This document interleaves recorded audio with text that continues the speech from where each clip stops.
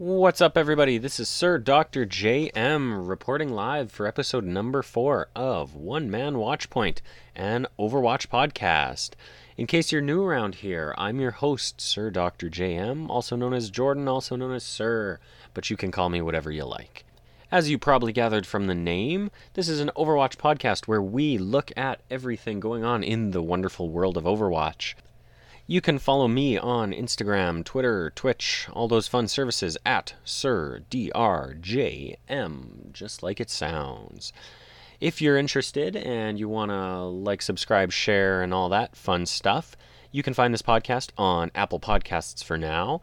We are working on getting it on some Google Podcasts and the Google Play Store and all that fun stuff, as well as some other podcast services. However, it is unfortunately taking a little bit longer than I intended. I mentioned last week that I had procrastinated and just not got around to it. Well, this week I did get around to it. However, it wasn't quite working. So call it under construction for now. Hopefully by next week I'll have it done. And also, I still did procrastinate, and I only really tried to get it up today as of, maybe a couple hours before recording. So, anywho, hopefully, given some time and given a little more effort that I'll probably put in, we'll get it on some other podcast services. Now, I really liked last week's episode. I think I structured things a little more than I had previously. And because of that, I think I'm going to follow a sort of similar format. You might hear me clicking around and things like that because I am recording at my computer and I've got my run of show up here so that I can make sure I stay on track and give you what I promise. So, first things first, we are going to jump into some Overwatch news. We'll look at a little bit of Overwatch League information today, as well as some exciting stuff that came in a recent developer update, as well as a new timed, challenge event celebration thing. So, anyways, let's get into it. First story I want to cover today, I found from Kotaku, reported by Nathan Grayson. However, I did actually also find this on the Overwatch League website, as well as a part that I'm going to read here is directly from the Overwatch League Twitter. Now, this came out shortly, if I'm not mistaken, shortly after the final games concluded on the past weekend. So call it poor timing, call it trying to minimize the backlash from it, but it was a little bit disappointing to see when it popped up. Anyways, the way it goes, Overwatch League tweeted out, in order to protect the health and safety of our players, fans, and staff, we are canceling plans to host #OWL2020 matches in South Korea in weeks 5, 6, and 7, including the at Seoul Dynasty home event. We'll share more info about when and where matches will take place at a later date. That was tweeted out at 8:04 p.m. on February 23rd. Now, as I mentioned, I believe that that would have come out right around when the games finished on Sunday, after that final Washington game, I believe, where they got beat by the London Spitfire. So, all around disappointing for some fans. However, I wanted to bring this up because I think in the past 2 episodes, we're only on episode number 4, and in the past 2 episodes, we've talked about the Overwatch League and games being canceled due to this coronavirus. Or at least delayed. So now looking at this, it's sad news all around because even Seoul won't be having their home event. It looked originally like a lot of the Chinese teams that were having their games canceled or delayed might be able to sort of take refuge in Seoul, and some of them had set up shop in some, temporary living and practicing quarters over there. Those have now been canceled. Those home games that they were supposed to have now been canceled as well. And particularly disappointing for someone like myself is that Vancouver was supposed to play as well. I think after Vancouver had their opening weekend, a lot of the boys actually went back to Seoul, or at least Korea, because that's where they're from. So they kind of had a chance to go home and were, I think, planning on just staying there for a little while until they had their matches and had to come back to North America. Now, that said, obviously this affects also the Chinese teams, which were even, further pushed back, delayed, whatever. Most importantly, we don't have We have next to no information on what they're going to do for this quote-unquote where matches will take place later, which Nathan also points out in his article. Reading a little bit more from his article, he also says, while some teams have already played a handful of matches, Seoul Dynasty, Guangzhou Charge, Hangzhou Spark, and Chengdu Hunters won't play until the 9th week of this season, and the Shanghai Dragons won't log any onstage game time until week 11. Now that is crazy to me. I'm actually just going to check and see how many weeks there are in the season, because I don't know off the top of my head. 27 weeks, and they won't play until week 11. That's crazy, if you ask me. I really do think that this is a bit of a problem with the league, just because of the geographic footprint of the league and the fact that it spans quite literally the entire globe. I think they're really going to have to figure out a better solution for this kind of thing. Although, I mean, this coronavirus is somewhat unheard of. It's not unheard of that we have diseases like this that affect, I don't know, a widespread population. I mean, I can remember, SARS and I'm trying to think of any other ones. I know there have been other ones in my lifetime, the swine flu, things like that. But it's pretty crazy what's going on. I mean, I guess Ebola, if you want to be that drastic about it. But, these things aren't unheard of, however uncommon they might be. So hopefully they can figure something out, get these games rescheduled, and please all the fans and, all the investors, because I think some of the owners and the organizations that own these teams certainly cannot be happy with this. Now, outside of Overwatch League, I'm not blind to the fact that many organizations have been pulling out of large events.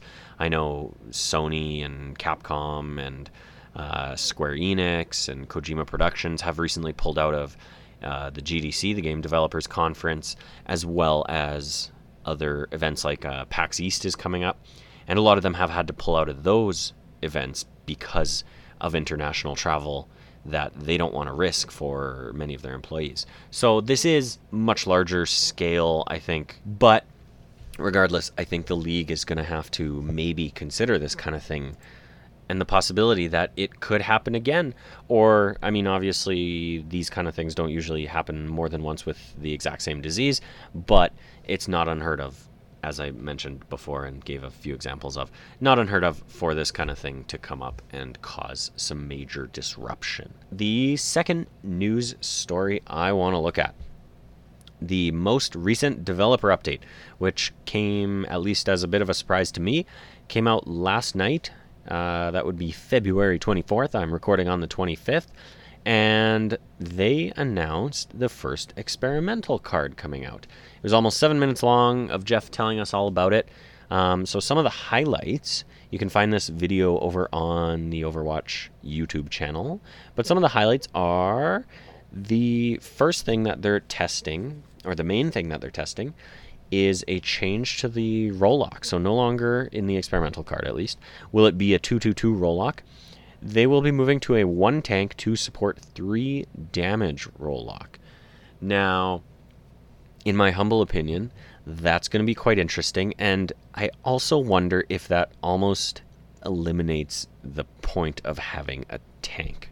I feel a little bit like having to rely on a single individual tank to sort of take the brunt of the damage, if you will, for the whole team. To me, that seems like it won't be enough. It always seemed like you do need more than one tank in order to truly be effective. I know when I actually first started playing Overwatch, I actually thought that in quick play and in competitive, you had to do 2-2-2. I thought it was restricted to 2 people choose tanks, 2 people choose support, 2 people choose damage. Obviously, I quickly found out that I was incorrect and anyone could pick anything. But now that we've come a long way since then, and now that we're so used to 2-2-2, I feel like we're accustomed to having either one shielded tank as well as, an off-tank role, either in Roadhog, Zarya, or D.Va in most cases, where the main tank will have his or her shield up, will take most of the damage, but the off-tank can take a lot of that off of the main tank so that people are focusing on those two. Meanwhile, the damage dealers deal the damage, and the support players obviously support everyone. So I do have concerns that having one tank just won't be enough.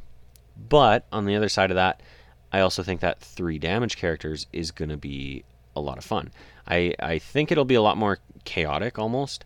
It really depends on what people are using as those 3 damage characters. If you've got something like a Genji, a Doomfist, and a McCree, you've got all sort of aspects of a fight there. You've got 2 people that can pop in sort of close range and are very quick and difficult to hit, at the same time maybe a little squishy.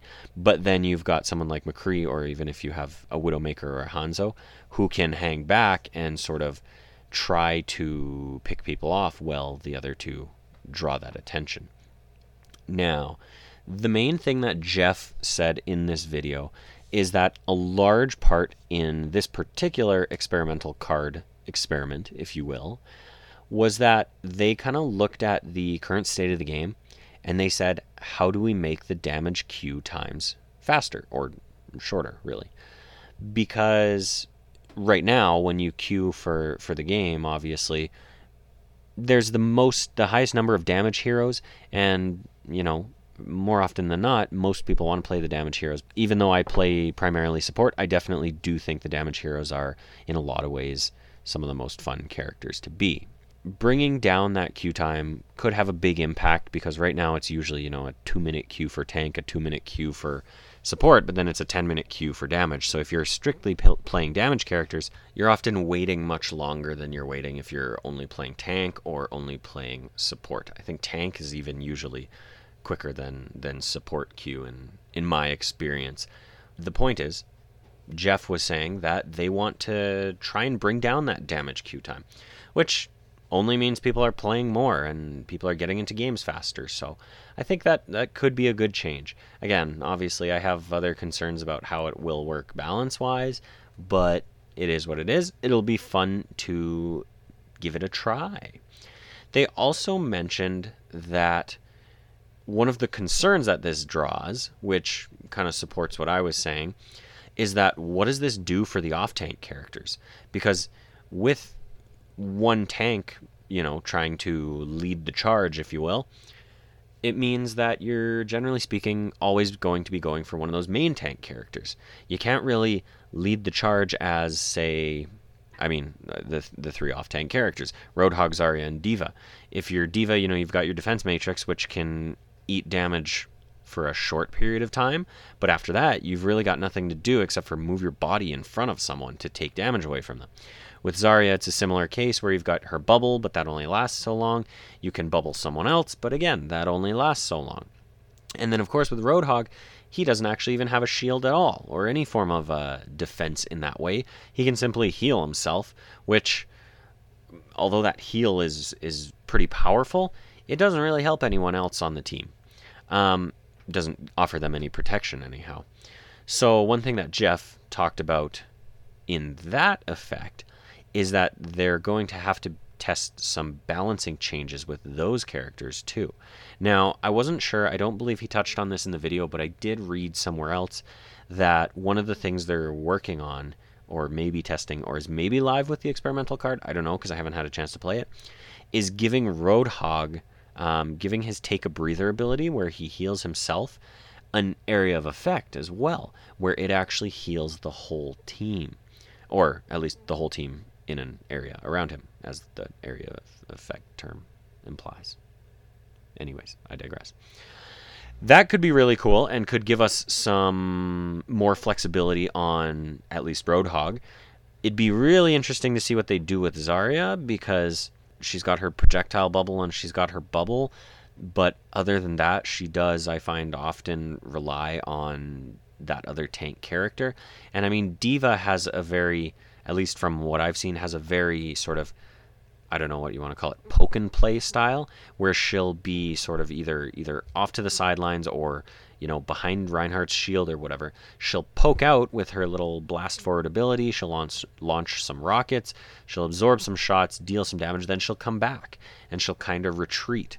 Now, I'm hoping that we see maybe some other changes with Zarya and D.Va. Maybe they're already there. Jeff didn't talk about them. I didn't read anything about them, so I don't think they are. But it'll be exciting to see how those character roles change in addition to changing some of the other playstyles, if this 1 tank, 2 support, 3 damage kind of shift changes things. One thing that I should point out that Jeff also pointed out is he quite literally said the words, "Don't panic." I know I've been reading a lot that people are really concerned about this experimental card, and I really have no idea why, because as the name implies, it's literally an experiment.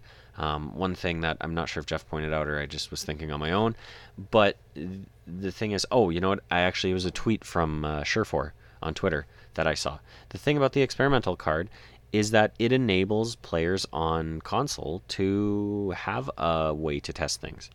And outside of that, it even enables people who are playing on PC who could go to the PTR but don't. It gives them a chance to test out some of these changes as well. Because the PTR, in my opinion at least, has always been sort of honestly, it's been a bit of a hurdle for people to get over. Yes, anyone who wants to will figure it out and will be able to get into the PTR and play there, but for a lot of people, they just want to launch the game, they just want to play. They might not even know that the PTR exists, right? I only know about it because I used to play World of Warcraft, and obviously there's a PTR in World of Warcraft, and I was in a large guild that had a lot of people who played on the PTR. For me, I never had any interest, because I was very much kind of like, why would I want to go level this character that is actually the same character, but none of the stuff I'm doing actually matters because it's a test realm. So at any given moment, I mean, Blizzard could nuke it, Blizzard could roll back things, Blizzard could change things, Blizzard could nerf things, whatever they want to do, right? So anyways, I know I talked about this when they first talked about the experimental card, that it gives players on console a chance to test some things, but it also opens the door to people who are playing on PC and who just have no interest or have never even heard of or whatever the PTR. So should be interesting. I'm excited to get in there and take a look at it. I'm especially excited to actually try Roadhog if those changes have been applied to him already in the experimental card, and that should be fun and exciting. On to the next news story, and I believe this is actually the last story I have for today.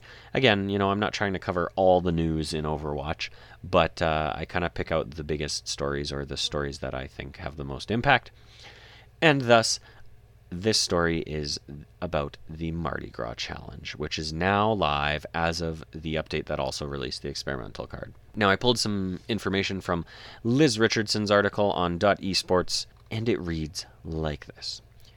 From February 25th to March 9th, Overwatch players can earn an epic skin for the Sharpshooter and her trusty Omnic Butler during the Ashe Mardi Gras Challenge. Players will have to win 9 games of Overwatch over a 2-week period to unlock player icons, an exclusive spray, and the festive skin. The Ashe Mardi Gras Challenge fits the same pattern as other Overwatch standalone events. Players will have to win 9 games to unlock the epic skin. At 3 wins, players unlock 2 exclusive player icons to celebrate the holiday. 6 wins will give players access to an exclusive Mardi Gras spray. Wins can be earned in Overwatch's competitive mode, quick play mode, or any arcade mode. Custom game wins don't apply. Players can also earn additional exclusive sprays by watching Overwatch streamers on Twitch until March 9th. Every 2 hours of viewership, up to 6 hours, will unlock more sprays of Ashe and Bob taking part in Mardi Gras festivities. Viewers must have their Twitch account connected to their Battle.net account to earn rewards. Watching any stream under the Overwatch game tag on Twitch will count toward the exclusive sprays. So, another mini event, if you will. I do like what they've been doing with these events. I think it gives the developers a way to reward people more and a way to change things up just a little bit, where it requires, obviously, I think, a lot less effort from them than when they build out the actual full-on events, like the Archive event, the Summer Challenge event, the Anniversary event, Halloween event, whatever, Christmas event. Long story short, I'm a big fan of these events. I enjoy them. I like when they reward me with silly little things like cosmetic skins and everything like that. I almost wish they would, take it a step further. and maybe give us some other customizable options when it comes to your character. However, I suspect that's either never going to happen or we're a long way from that. But, looking at a game, a bit of an older game, but like TF2, where they introduced hats and some customizable stuff there, I always was a big fan of that. So that's probably all I've got to talk about when it comes to the Mardi Gras event. Again, having not really played it yet, I'm not too sure what else there is to say. I haven't really looked at the skin even. I know I've seen it kind of in passing, and it looks fun. And seeing as I don't have a great skin for Ash yet, I might just give it a try and see if I can pick it up. So yeah, we'll go from there. Now then, on to the next segment of the show, the Owl Recap, where I look at the previous week's Overwatch League results, and I'll give you a little bit of a breakdown of what I saw and my professional opinion on how the matches went. So the first match of the week, I'm going to jump over to week 3, was Saturday, February 22nd, the New York Excelsior taking on the Philadelphia Fusion. That game wound up 3-1 for the Philadelphia Fusion. I know in my previous episode, I had put my money on New York. I think most people had probably put their money on New York. I think the smart money said New York was the team to beat this past weekend. I don't know that many people would have predicted Philly was going to come out on top as they did, but by all means, they did in both of their games. I was definitely surprised by this because I think New York is a pretty strong team. It's hard to say, again, I mean, we're only, at this point, it was only week 3. We're still early in the season, which I seem to say every episode, but who knows, maybe I'll still be saying that at week 22. I was shocked. I think most people were shocked, and that's about all I really have to say about that. Philadelphia won 3-1, so it'll be interesting if they have a rematch or anything like that, and if New York can pick themselves up and take off from there. The next game was the Boston Uprising over the Houston Outlaws. Now, Boston won 3-2. However, this game was particularly exciting because initially it looked like Boston was going to stomp Houston. In fact, they were stomping Houston until they continued on, and this game actually wound up setting a new Overwatch League record. Now, I've actually got an article here that I'm just going to pull up, and I want to make sure I give credit where credit is due to the person who posted it. And as I suspected, it was once again Liz Richardson at .esports.com. So I'm just going to read a quick blurb from her article, and then I'll talk a little bit more about the game. 2 teams have broken a major record just 3 weeks into the newest Overwatch League season. In what was widely predicted to be a quick match, the Houston Outlaws and Boston Uprising played 7 maps to decide a winner. The Boston Uprising came out ahead with a final score of 3-2, which included 2 draws. Now, as I mentioned, Liz wrote a whole article about this. Check out her article for a more detailed breakdown of what exactly happened in this match, but it was pretty crazy. Like I said, looked like Boston was going to stomp Houston. Looked like they were going to maybe take it and run after they got a 2-0 on Ilios, and then the next round was Anubis. And if I'm not mistaken, I think they had a draw on that map, which, generally speaking, is not something we see every day. There we go. After that, they went to Dorado, where Boston took it 3-1, and then they went to Blizzard World, where again they had yet another draw. So from there, I mean, Houston won the next round, Houston won the next round after that, and then Boston won the final round. But it was crazy to watch because I don't think, especially this early on, anyone would have ever guessed that a game would go to 7 rounds. So it really caught a lot of people, including myself, off guard. I'd be surprised if anyone had predicted that that match would go to 7 rounds. Especially looking at the 2 teams, I mean, Boston and Houston, neither of which are super, in my opinion, stellar teams. Houston especially on a bit of a losing streak going into this game. It was exciting to watch, and yeah, a few of the things that I noticed on that their game I was really impressed with Jerrion McCree for Boston. He was a lot of fun to watch. And then matching him, or even countering him, watching Blase on McCree for Houston. It was a lot of fun to see that. We also got to see a little bit of Blase playing Symmetra, although I think he mostly used it for the teleporter, as teams often do. He actually did come out at one point and, started up his microwave and started nuking some people, which I personally think is always fun. I love seeing Symmetra played at a high level. Side note, if you're interested, one guy that I follow on Instagram, his name is Daniel Fenner. He actually plays a lot of high-level Symmetra, and it's just a ton of fun to watch. I'm just pulling up his Instagram. Yeah, it's literally Daniel Fenner, DanielFenner. He posts a lot of highlights on Instagram, but he also streams on Twitch a lot, and his Symmetra play is just fantastic to watch, and that's why I'm such a big fan of seeing high-level Symmetra. Anyways, Jerry on McCree, Blase on McCree, tons of fun to watch. I love all the McCree action that we're getting these days. It's just so much fun to watch that little cowboy roam, and watch out for High Noon. Watch out. Watch out. Another exciting thing, or another thing I really liked about this matchup, was seeing, I believe it's pronounced Muffin on Boston. Yeah, he's a newcomer to the team. I believe he's a newcomer to the Overwatch League. This may be his first season up in the high ranks here.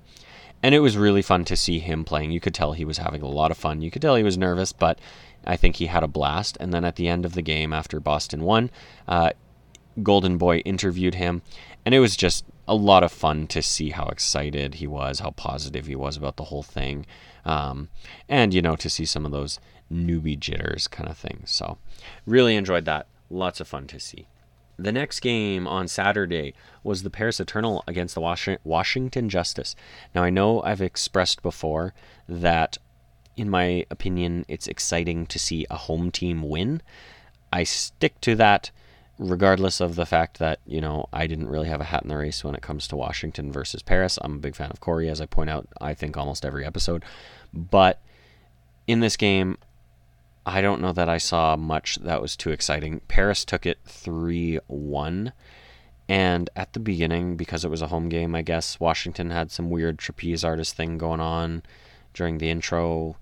And it was weird, and I didn't understand it, and I was confused why they had these trapeze artists and who thought that was a good idea.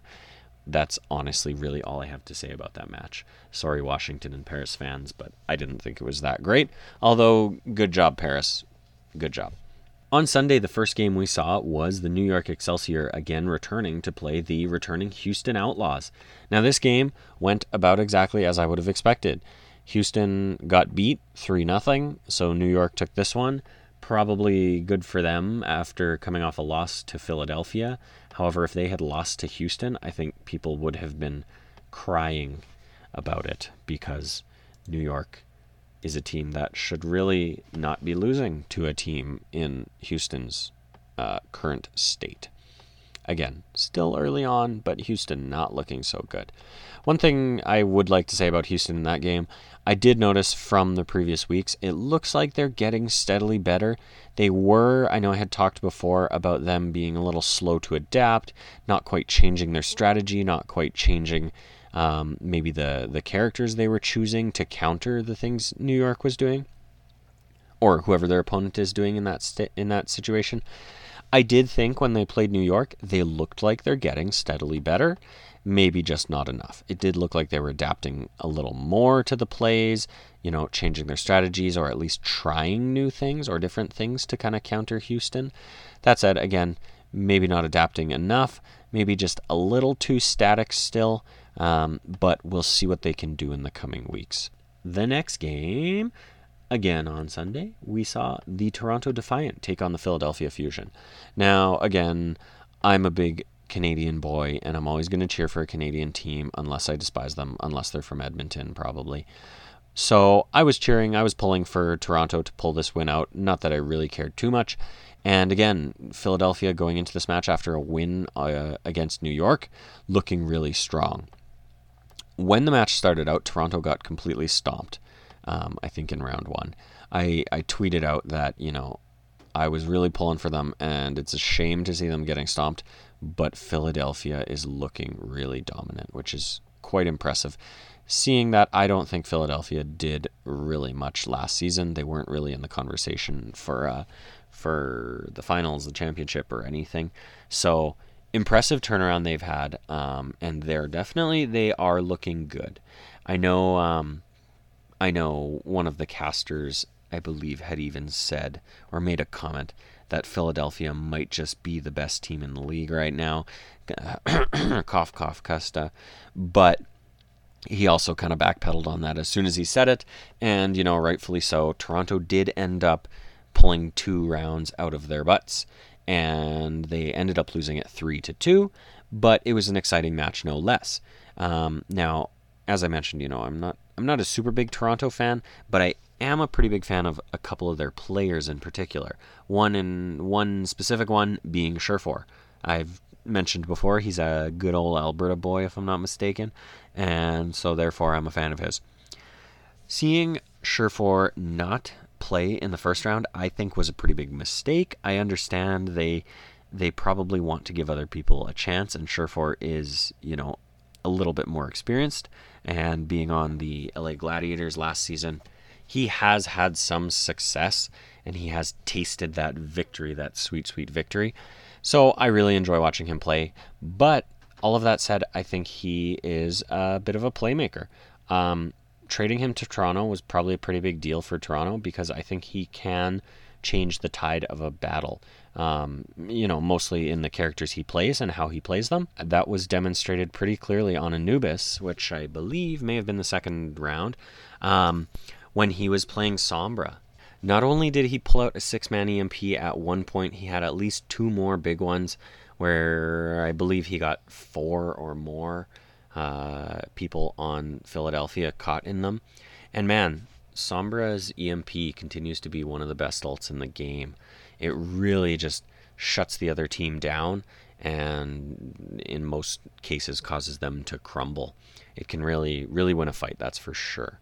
Sombra, although she might not necessarily be in the meta right now, not super in the meta, I think this might be one of the only teams, or even maybe one of the only players that we've really seen play her to the extent that Sherfor did. But there's no denying the difference that she can make on a team. That is for certain. Another thing we saw Toronto kind of playing around with, trying to make work for them, and to an extent I think they had some success with it, was a bit of a dive comp. And now I'm actually a big fan of dive comp because more often than not, it includes one of my favorite heroes being Winston. And I was not disappointed by Beast on Winston. I thought he looked really strong, especially again on Anubis. And I just love watching a good Winston jump in and take some people out. Winston, again, got to be one of my favorite characters. Another person on Toronto, now again, I realize I'm focusing a lot on Toronto. In fact, I don't think I'm going to talk about Philadelphia at all. But I mean, hey, they lost, so I like to, shed some light and bring some goodwill to them. Another player, though, that I was impressed with on Toronto was Agilities. I thought he was looking really strong on Doomfist, which, again, a bit of the meta from last season carrying over to this season. I definitely don't think we're seeing him played as much as we did in the previous season of Overwatch League. However, when we do see him, I still think he is a very strong contender for a damage hero, for top damage producers on a team kind of thing. And I'm sure when we see San Francisco return to play whenever they return, I'm sure we're going to see some Doomfist play from them because I know Sinatra has a very strong Doomfist as well. Moving on, they eventually made their way to Dorado, where one thing I wanted to point out was we saw Agilities doing his best Hacksaw impression on Genji. We saw him trying to whip out the Dragon Blade and slice and dice people, especially with the nano boost coming from their Ana there, but I definitely did not think he could quite pull it off to the extent that Hacksaw can. So hey, from one Canadian team to another, we applaud your attempt, and we look forward to seeing you on the battlefield and seeing your Agilities Genji go up against Hacksaw's Genji. Whether or not Vancouver and Toronto actually even play at all this season, I have no idea because I haven't looked that far forward in the season. But if they do, that'll be an exciting match for me to watch and for most Canadians to watch, I'm sure. After that, they moved on to Kings Row and stuff happened, but I don't have too much to say about the rest of the match. Again, I just, I guess I'm kind of a secret fan of Toronto, even though, most people who are outside of Toronto and Canada don't really give two shits about Toronto. They're one of two Canadian teams, so I do like to pull for them in most cases. The final match of the weekend was the London Spitfire against the Washington Justice. So, the hosting team, another one of their games, their second game of the weekend. Unfortunately, they lost to the Paris Eternal on Saturday, so I think most people were hoping for a win on Sunday, especially being that it was against the London Spitfire, who, as far as I'm concerned, I don't think they had a win this season yet. I could be wrong about that. I haven't looked at the stats in a little while, but I think Washington was largely favored in this match, and doctor, did they disappoint. If I pull up the actual match details here, they came out strong on the first two maps with Oasis and Hanamura, but unfortunately after that, London took control and ended up winning it all. So it wound up being 3 for the London Spitfire to Washington Justice's 2. You hate to see it, but it happened. London, pulling out the reverse sweep after they almost got swept. Very closely could have been 3-0 for Washington. Wound up being 3-2 for London. So exciting stuff if you're a London fan. However, Washington being the home team, would have been exciting to see them pull out a win, especially being that they had lost the previous day. However, they didn't. And that's about all I have to report for week 3. So next up, my next part of the show, and arguably my favorite part of the show, is the look at week 4 in a segment I like to call Owl Flying At Ya. So let's see what is going on week 4. And again, this is pretty much the first time I'm taking a real close look at this this upcoming week. So looks like we are hosted by the Houston Outlaws at the Revention Music Center. That's an interesting name.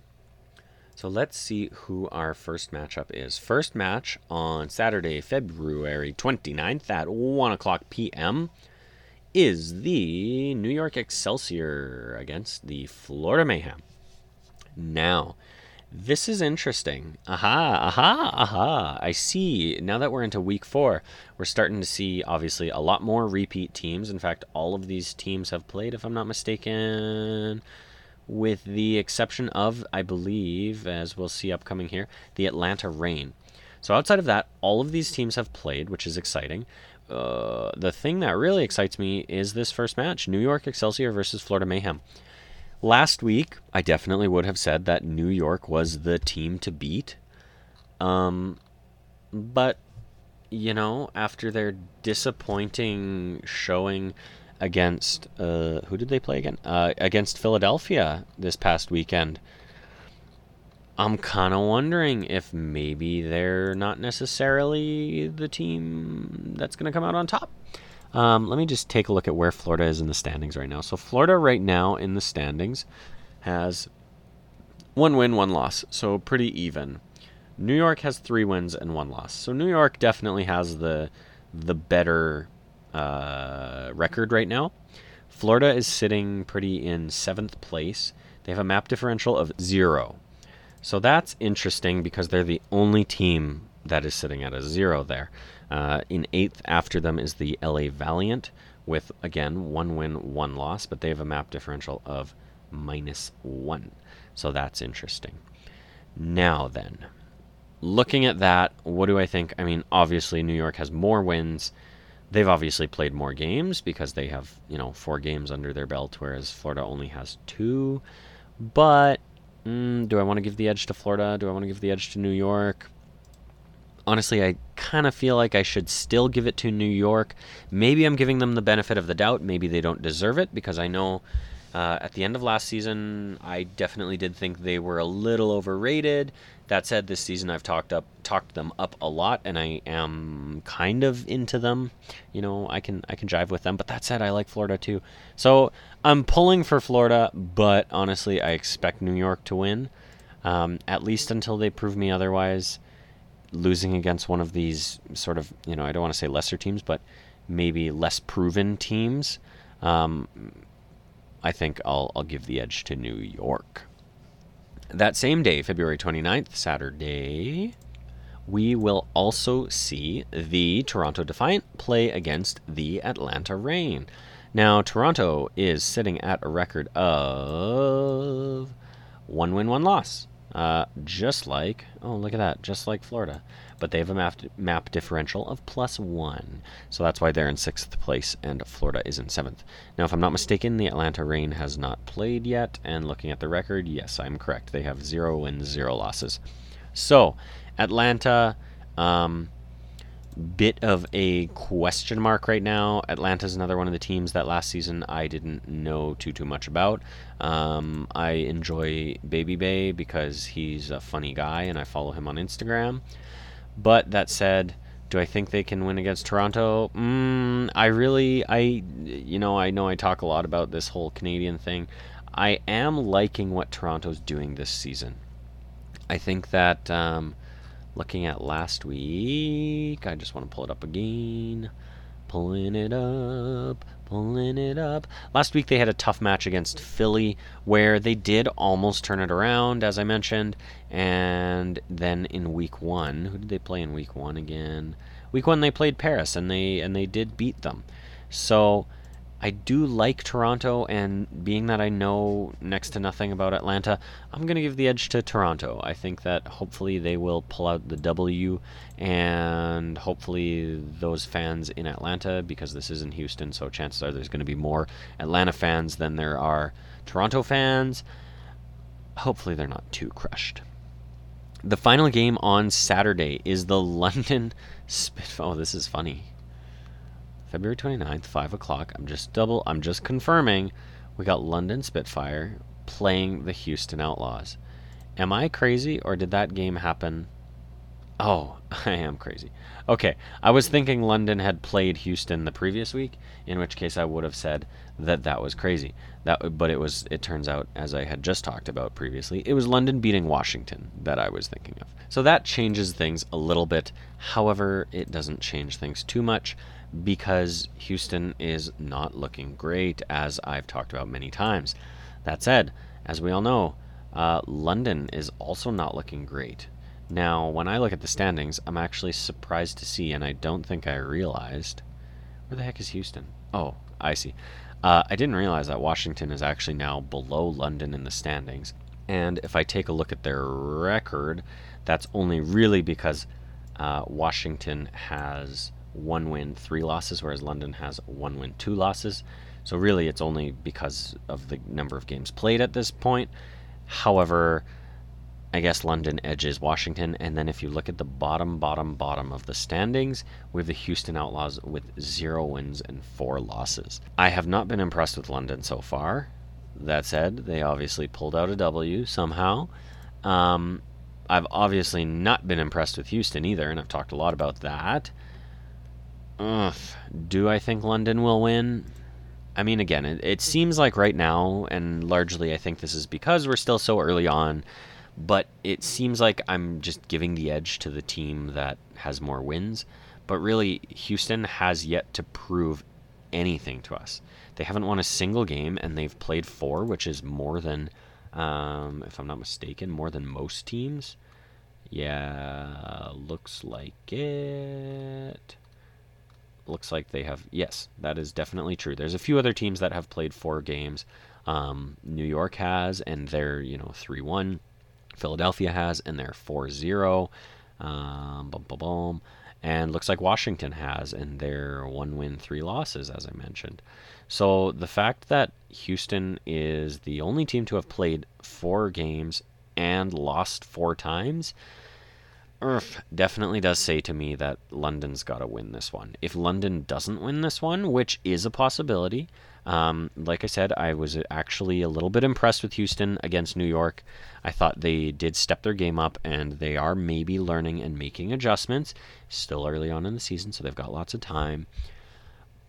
But I would think London is betting on themselves. I mean, they're all, every team's going to bet on themselves, but I would think that London is really looking at this game, saying we got to take the wins right now where we can get them. And with London being such a rookie team, they want to win these matches. Playing Houston, playing a couple other teams like Dallas.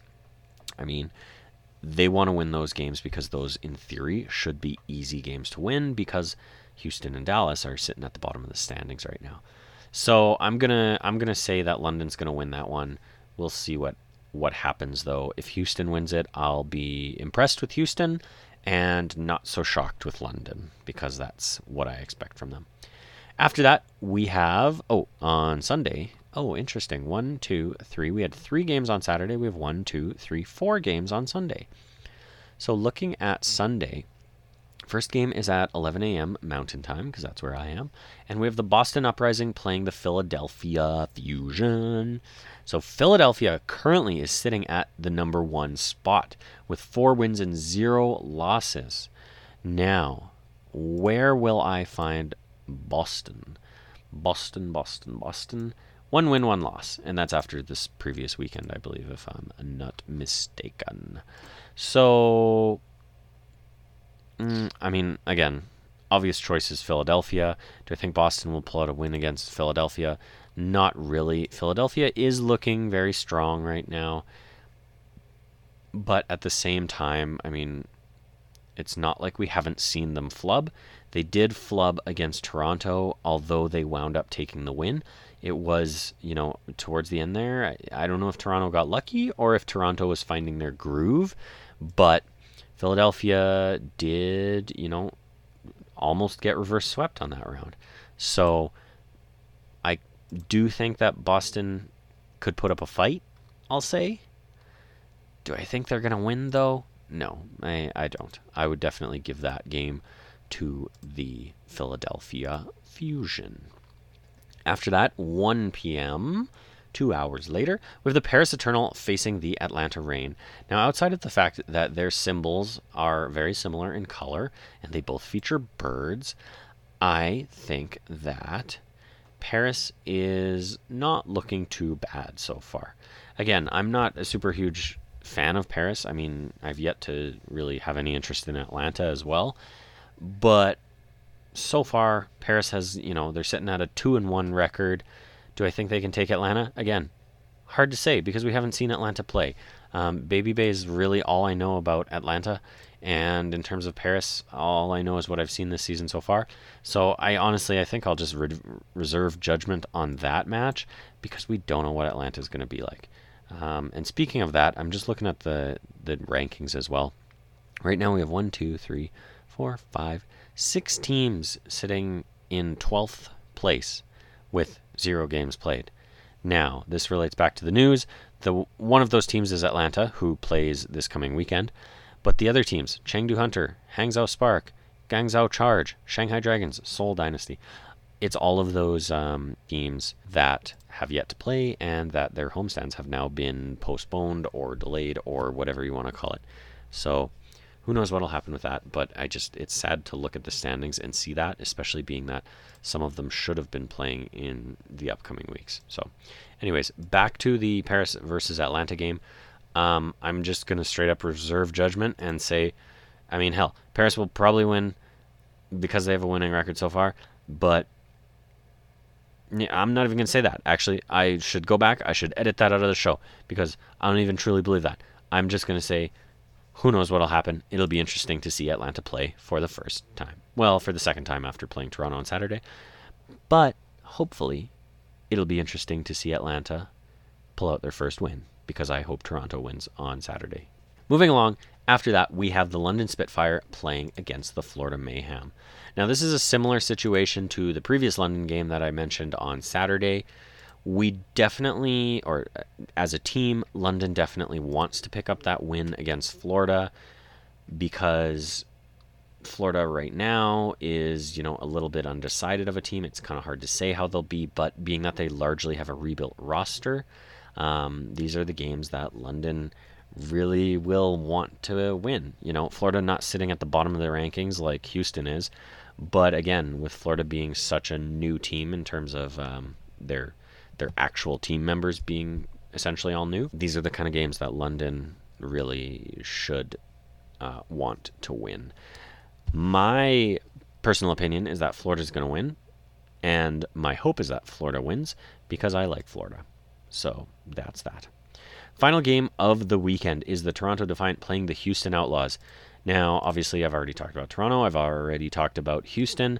And looking at the rankings, again, Toronto is in 6th with 1 win, 1 loss. And Houston is at the bottom of the rankings with 0 wins and 4 losses.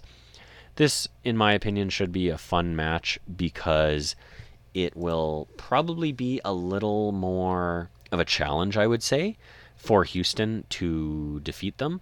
Whereas the previous day when they play London, I think, it's maybe a little bit more of an even matchup. I mean, Toronto's only played 2 games as well, so who knows?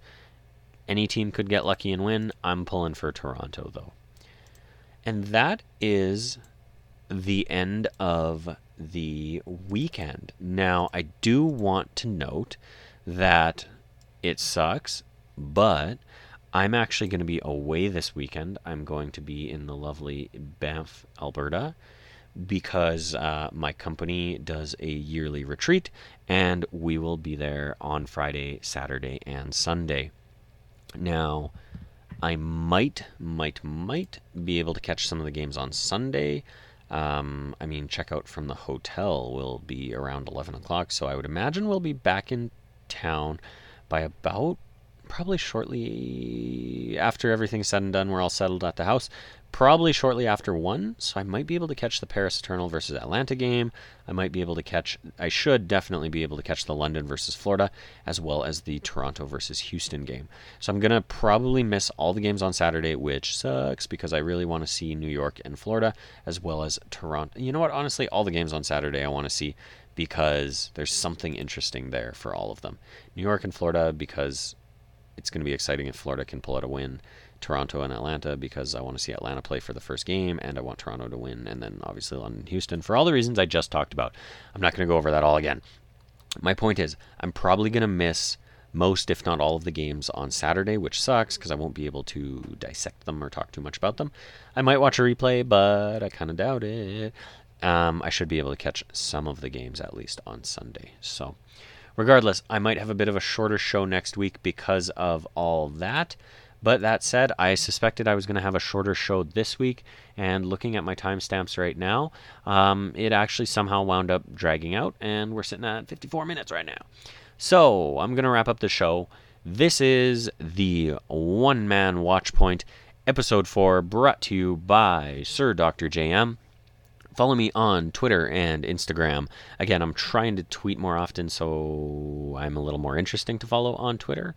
I did tweet a couple times during the previous week's games. However, that's not always going to happen. But I'm a nice, friendly fellow to follow, so go ahead and do that. Like, subscribe, share, all that jazz. Tell your friends about my podcast. Hey, if they just download it, they never listen to it, or if they just subscribe and never do anything else, then, that's fine. It's numbers. I like seeing some growth. I am working, as always, on getting this podcast out to more services. Again, I will hopefully spend some more time trying to get that set up and everything. But for now, we're only on Apple Podcasts. However, you can get my podcast through services like, what the heck is that one I use? OneCast, I believe. Overcast? Overcast. I always want to call it OneCast. It's Overcast. Anywho, I'm Sir Dr. JM. This was One Man Watchpoint and Overwatch Podcast Episode 4. We are tuning out, and we'll catch you next week. Bye.